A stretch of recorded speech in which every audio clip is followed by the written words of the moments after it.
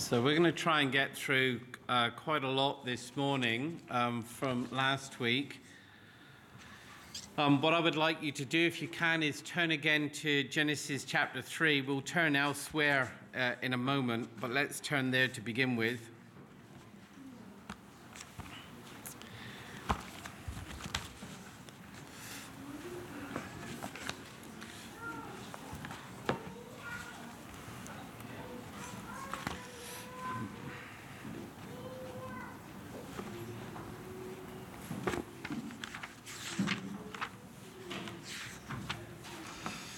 So last Sunday morning we looked at the important difference between principle and promise.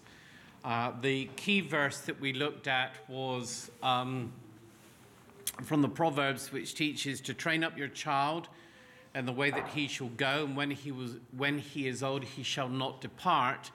And the question we asked, is that a principle or a promise?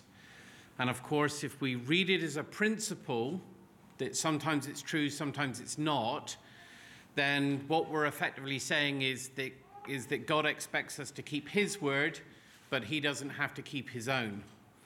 And so it cannot be read as a principle, it has to be read as a promise, or as Tyler pointed out last week, it has to be read as it is what it says it is, like gravity is what it is. You cannot overcome gravity. You can suffer because gravity exists. If you were to jump off a small height, your knees could take it. But if you were to jump off a very large height, your body could not withstand the fall. It's the same. Gravity is applied in both. The difference, however, is the height from which you fall or jump or whatever it may be. So God's word must be understood as promises. But in those promises, you are able to understand your part. And we looked at that from Genesis 3. If you eat from the tree of knowledge of good and evil, the tree that you're not allowed to eat from, then you will die. So God's word, like gravity, is there. It cannot be overturned or removed. It cannot be sometimes true and sometimes not. And so when they ate from the tree of knowledge, that is exactly what happened. And then we had an understanding of what death actually looked like spiritually and physically as well. So I want us to go back and look at God's warning again this morning, if we can, in Genesis 3. And then we're going to look at the relationship between truth and experience. Now, for parents, this is going to be pretty crucial for you as you see your child growing up, because one of the ways that we get to know who God is God is always known through what he does. Even in Scripture, God is known through what he does. And so even though he is known through revelation, that revelation always corresponds to something that he has done, is doing, or is about to do. And because God is known through what he does, therefore, experience plays into knowing God. And because of that, this is why the psalmist can actually be encouraged that when he doubts, it is actually an encouragement of God's existence, not a condition to believe that God doesn't exist. Doubt then becomes a very positive force in a strange kind of way. We can look at that further down the line. Because if you know God can do something and it's not happening, and you doubt where is God, that doubt is based on the foundation that you know God can. Therefore the doubt is affirming who God is and what he can do, even though it doesn't appear that he's doing it in the moment. Very strange that seems, but that's how the psalmists sort of explain and apply such situations as doubt, experiences as doubt. So here's Genesis 3 again. So we remember that the prohibition is that you're not allowed to eat from the tree of knowledge of good and evil. So I'll just read the promise or the word back in chapter 2, verse 15. The Lord God said to the man, "Put him in the Garden of Eden to work and keep it. And the Lord God commanded the man, saying, You may surely eat of every tree in the garden, but the tree of knowledge of good and evil you shall not eat. for in the day you eat of it, you shall surely die. So there's the command. So in Genesis 3, we read this. Now the serpent was more crafty than any other beast of the field that the Lord God had made. He said to the woman, did God actually say, you shall not eat from the tree of the garden? And the woman said to the serpent, we may eat of the fruit of the trees in the garden, but God said, you shall not eat of the fruit of the tree that is in the midst of the garden, neither shall you touch it. And we had a look, sort of maybe about 4 or 5 weeks ago, why she said, neither shall you touch it, because that's not recorded anywhere, lest you die. But the serpent said to the woman, you will not surely die, for God knows that when you eat of it, your eyes will be opened and you will be like God, knowing good and evil. So the serpent wraps up in the lie a truth, in that when they do actually eat from the tree of the knowledge of good and evil, they do actually become like God, knowing good and evil. And the question, the age-old question, is the prohibition to not eat from the tree a no, never, or a no, not yet? And of course, Hebrews would probably argue that it's a no, not yet. That there's a level of maturity you need in order to be able to understand and cope with the knowledge of good and evil. So here's the question that I have, or a number of points I want to cover this morning. Firstly, there is a difference between exposure and experience. Exposure and experience. Then there are limits to experience. In other words, you would assume that if you burnt your hand on the hob, the ring on the cooker once, that you wouldn't touch it again, that you would have learnt from that experience. But what experience teaches us is that experience isn't a very good teacher. It doesn't actually teach us not to do something again that we did before. There are limits to what we can learn via experience. And then, of course, there is the relationship between truth and experience. So the experience doesn't guarantee that you have actually learnt your lesson. Okay, experiences do not guarantee you've actually learnt your lesson. So here's the thing. Adam and Eve knew that the day they ate of the tree of knowledge of good and evil, they would die. Now, does anybody want to explain, or perhaps hazard an idea of the difference between knowing the truth as being told and then knowing the truth via experience? So I want you to notice that when Adam and Eve are told that the day of eat of it you shall surely die, they knew the truth via listening. They knew the truth via the revelation of God through words. But they did not know that truth via experience. And the temptation is that we tend to think that our children need to experience in order to learn properly. But if that is the case, then we have problems with Genesis 2 and Genesis 3. Because God seems to think that to listen to his word, that your knowledge of what you're being told is enough to not learn in a particular way. So this means that as children grow up, there's only two ways, and as adults grow up as well, there are only two ways in which we can learn. We can either learn by listening and avoid certain experiences, or we can learn by not listening and we may not actually learn from the experience that we have. Does that make sense? You understand what's going on here? So, children, let me ask you the question. Have you ever done something more than once and you thought, oh, I should have remembered last time that that's what was going to happen? You ever done something like that? So I'll give you an example. So my woodworking teacher back in the day said, whatever you do, do not touch a chisel. You know what a chisel is? It's like because it's very sharp. And I thought, how sharp could it be? And I touched it and I cut my finger. Now you would have thought, so here's the thing, the teacher told me it was sharp, but trusting his knowledge, Okay, what he knew was different than knowing for myself. The question is, should it have been? Should it have been? So some people will say, well, you can't really know unless you've experienced it. You can't really know unless you've experienced it. But actually, there are some things that you should know without ever experiencing it. Okay, this is one of the things that we're trying to learn here, that God wants us to learn certain things without ever experiencing them. And this is where we come to the difference between exposure to the truth and what will happen compared to experience of that truth when we could have avoided it. So put your hands up, or you don't have to put your hands up. Do you all understand this morning that Adam and Eve knew, they understood that if they ate from the tree of knowledge of good and evil, they would have died? Yeah? Now, in what sense did they know?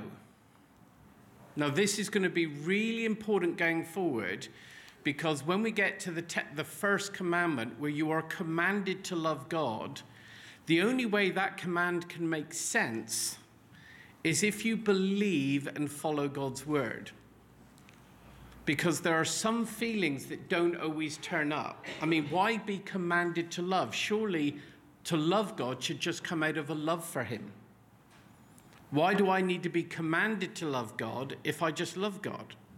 And we'll get back to that in a couple of weeks' time. So I want you to understand this morning that how children learn is, firstly, when we actually come to God's word, we are expected to learn by listening and following, so that we can avoid some things and be blessed by others. So if you were to go home and read Proverbs, what is the father doing? He's teaching his son about how the world works, how people behave, and how not to follow them, so that you don't end up where they are. And what he's doing is he is exposing his son to the way the world works without exposing his son to the experience. Does that make sense?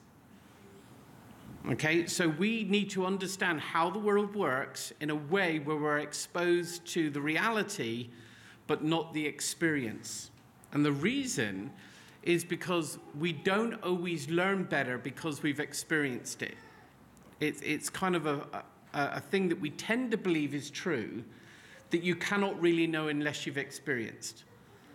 But that's not true. You can really know, and you're expected to know because God teaches.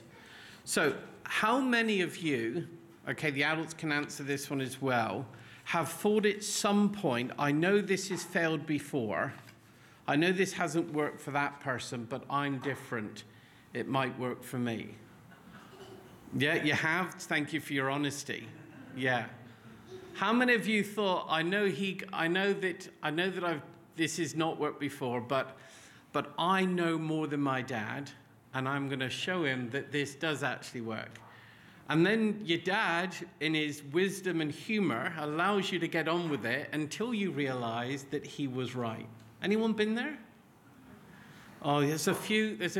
Yeah, okay, that's good. I'm loving the honesty. Okay, and the temptation, okay, that we all have when we grow up is we tend to think it'll be different from me. Okay, this is one of the things that comes out in Proverbs over and over and over again. I'm different, therefore the outcome will be different. Okay, and I'll say later in the sermon that there's a saying that if history doesn't repeat itself, it definitely rhymes. Okay, it definitely has a way of repeating itself in different fashions for different people. So, the other thing that we are to notice here is that in the New Testament, there are some teaching that says that people want to avoid loss, that one of the greatest motivations is to avoid loss. And that's probably true. But it's also true that people want something that they don't have. that when it becomes desirable to them. And so the serpent draws attention to what Adam and Eve do not have, in that they do not have the knowledge of good and evil. But then what he seeks to do is he seeks to try and give them it in a way contrary to the way God would eventually give it to them. That is, by them maturing. And so what the serpent is doing is he's saying, one, you are missing out. But two, in other words, you don't know until you know. It's that kind of experience argument. So let me just explain it in a slightly different way. In Proverbs 4 and in Proverbs 6, you can look there now if you like, or another time.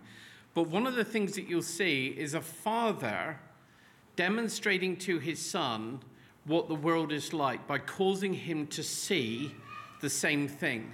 Now, the best way I can explain this is in the following way. Now, does everyone see the blinds there on the window? Yeah?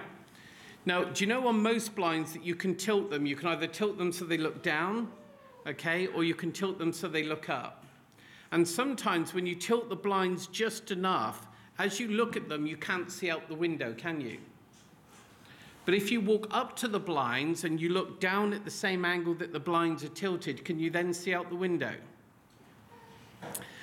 So what the father is doing in Proverbs is he's getting the son to stand in a particular place so that the son can see what the father sees. Does that make sense?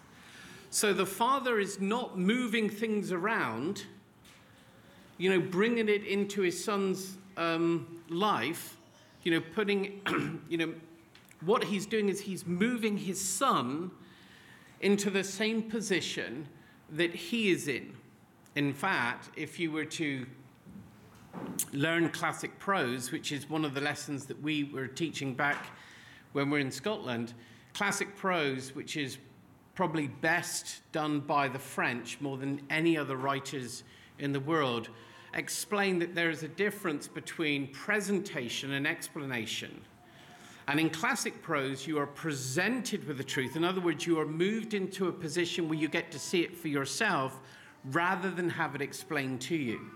It's very difficult to learn, but once you read classic prose, like especially the French, you begin to see just how superior their form of writing is, because it's all based on presentation rather than explanation. That is true classic prose. Well, in the same way, the man in Proverbs is moving his son so that his son can see what the father sees at a safe distance. Okay? So that he is exposed, but he's not experiencing. Because Adam and Eve knew the truth about death via revelation, and then because of their sinful way, they then knew the truth about death via experience. But it was an experience that they should have never had.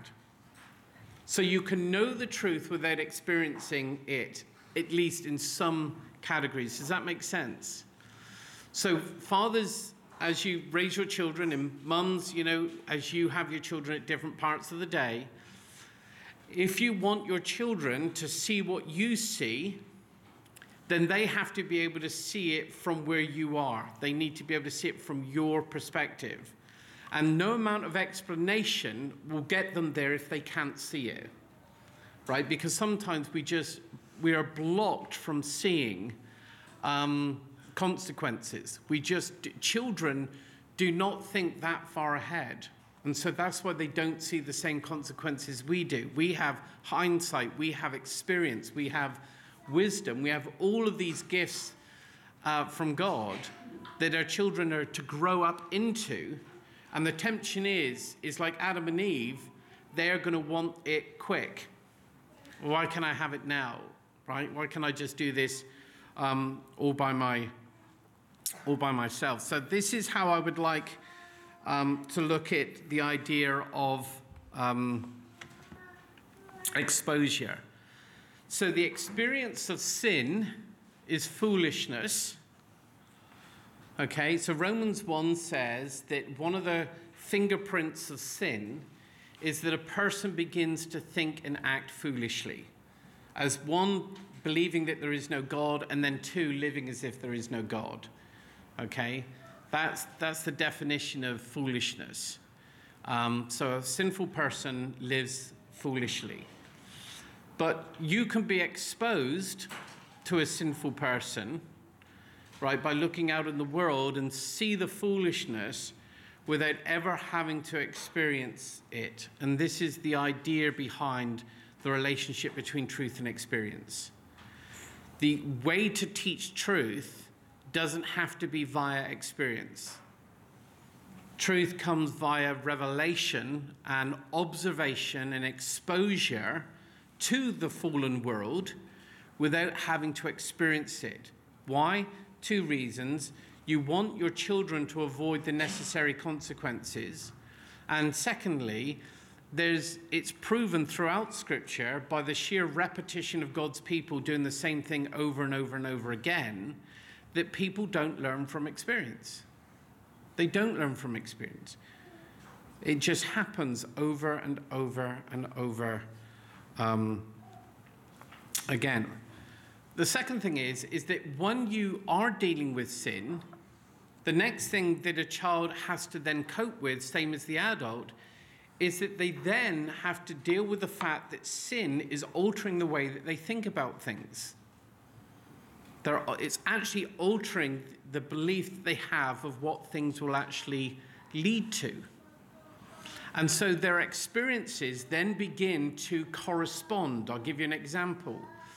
So, several years ago, I had to speak to a person who was living in a way that was not pleasing to God. Now, this person was not married. This person was older than many of you, but younger than a few of you as well. And I had to say to this person, because this person got God totally wrong. And this is what the person said. Well, if God was angry, or if God was upset with the way that I was living, then why doesn't he discipline me? Okay, this was the belief. Why doesn't God discipline me? Why doesn't God tell me off because of the way that I am living? Okay? Now, the mistake that she was making, okay, was one that was actually very serious indeed. So I said to her, well, God always disciplines his children. And therefore, if you are carrying on living the type of life that you are, and you are not receiving the discipline of the Lord, or you are not seeing that you are being disciplined by the Lord, then there's only one thing that's true. You're not actually the Lord's. What she was trying to do is she was trying to say that my experience is telling me that God is not angry with me because I'm not being disciplined. But actually, if you read Hebrews, what the experience was actually telling her, if she was not being disciplined, was that she was actually not the Lord's. Does that make sense? So what you tend to find is that not every experience corresponds with what you're believing. Okay, and you have to sort out the relationship between truth and experience. Now, it is possible that when a person is living sinfully, that they suppress the truth, because we don't like to hear what is true. Okay, we just don't like to hear what is actually happening on a daily basis when God is pointing it out to us. And so, in Genesis 3, there is almost a willingness to hear the lie, okay, because it's now offering something different. Okay, the willingness to hear the lie is because it is offering something different. And last week we said, well, how does Adam and Eve know whose word is true? They've been told by God not to eat. They're being told by the serpent that they can. How are they to know who to believe? And of course, we went back to the first command, that man was given dominion over everything and therefore the only person man should listen to is God, and everything else he is to speak to, not listen to. Okay, so he had the right to speak to the serpent and tell him what to do, rather than the other way around.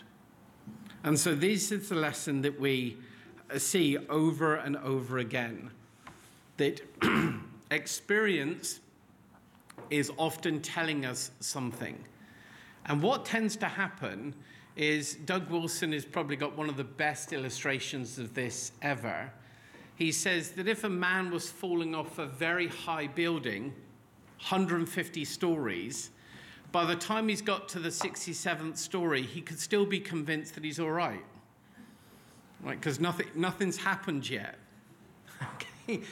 But you've only got to wait 67 more stories, right, before you realize that actually your fall began a long time before, and now it's going to catch up with you. And another example of this is the prodigal son, or actually there were two sons that were lost. The son that went off with his father's inheritance and wasted it, that son, had plenty of money in his pocket for a number of weeks and months to enjoy. But because it was no longer attached to the father, it was going to run out. And so what tends to happen as children grow up and adults as well, excuse me, is that we can be convinced of the lie for quite a long period of time before we are aware of its actual reality. And then the consequence and the upset is too far down the road, and you think, why didn't I learn this sooner? And the point is that God's word tells you what is true, but we are so strive after experience, and then we believe that our experiences are then telling us the truth.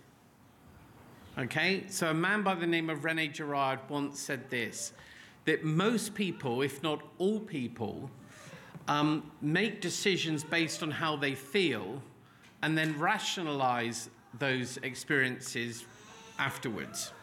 In other words, this is the way that I feel. Let's see if I can make sense of it. Let's see if it's a good thing. Okay, so I want to thank all the children for their honesty and putting their hands up to say, yeah, I've done the same thing over and over again, and it's because I didn't listen. Okay, so who remembers one of the first lessons that I taught about the fence at the top of the cliff? Why are we not to jump it? Anybody know? Why do we put fences at the Elsa? Because then if you go across it, then it'll fall. That's exactly right. So we put the fence at the top of the cliff to prevent us from the fall and the ambulance at the bottom, okay? So what you need to understand is that God's word, okay, the wisdom of God's word is like the fence at the top of the cliff, okay? And to jump it, to ignore it, to say, well, I wondered what it'd feel like. I want to know for myself. I know that you've told me, Dad. I know that you've told me, Mum, but I want to know. Okay? Your mum and dad are sparing you a lot of pain, so it's really worth listening, because I want you to understand that you don't need to have the experience to know. You don't need to have it. You can have the truth and know the truth just by listening. God has made it very, very easy. But because we are people who God has made us to experience things, and because we now have to deal with sin, we tend to think that our experience is something that is always good, and it's not always good. Experiences can lie to us. Not everything we feel is true. Okay, not everything that we feel is true. So is your mum and dad ever said to you, and I'll finish with this, that when you come to them, say in the middle of the afternoon or mid-morning, and you say, Mum, I'm hungry. Mum, I'm hungry. Mum, I'm hungry. I'm hungry. And your mum has said to you, you're not hungry, you're bored. Or you're not hungry, you're thirsty. You just, right? And you have a glass of water and suddenly you're not hungry anymore. Or you get given something to do and suddenly you work all the way through and you forget about tea.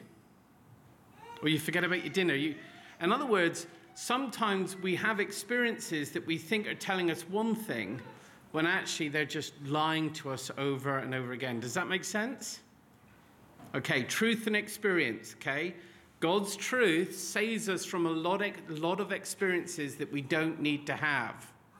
And sometimes our experiences don't tell us the truth. Make sense? I'm going to, because I don't have time to get through all of these lessons each week, I'm going to eventually put them into writing and put them in like a PDF or something and just send it out to the congregation once I simplify all the thoughts down to proper explanations and applications. And then you can keep it forever. But I want you to understand that last week, there's a difference between a promise and a principle. In the same way, there is difference between gravity and jumping. Right? You can jump off different heights, but gravity is always in play. And then this week, we've looked at the difference between truth and experience and then the relationship between them.